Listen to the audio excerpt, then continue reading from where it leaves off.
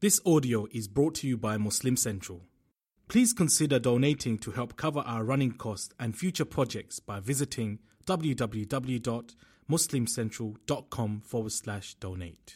As he grew a fine young lad, he was known as the trustworthy. He was known as the truthful, the trustworthy. And it was amazing.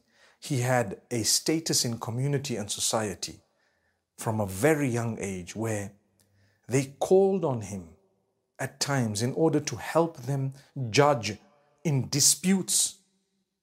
On one occasion, there was a dispute regarding the stone, the black stone, when they were rebuilding the Kaaba, and who exactly should carry it, which tribe is more deserving of it.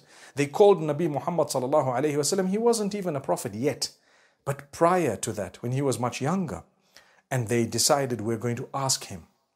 And whatever he says, we will do. And he solved the matter in such a beautiful way. He asked the leader of every one of the tribes to hold a piece of the cloth, and the stone was placed in the middle, and all of them carried it to the Kaaba. And then he took it with his hands and placed it in its place. So that is something unique. They trusted him with this, and it was the gift of Allah for him, sallallahu alayhi wasallam. May Allah subhanahu wa ta'ala grant ease to everyone and grant us a lesson. You might be known as a trustworthy and honest person, but one day when you say something that people don't agree with or they don't like, everything will change. And take it in your stride.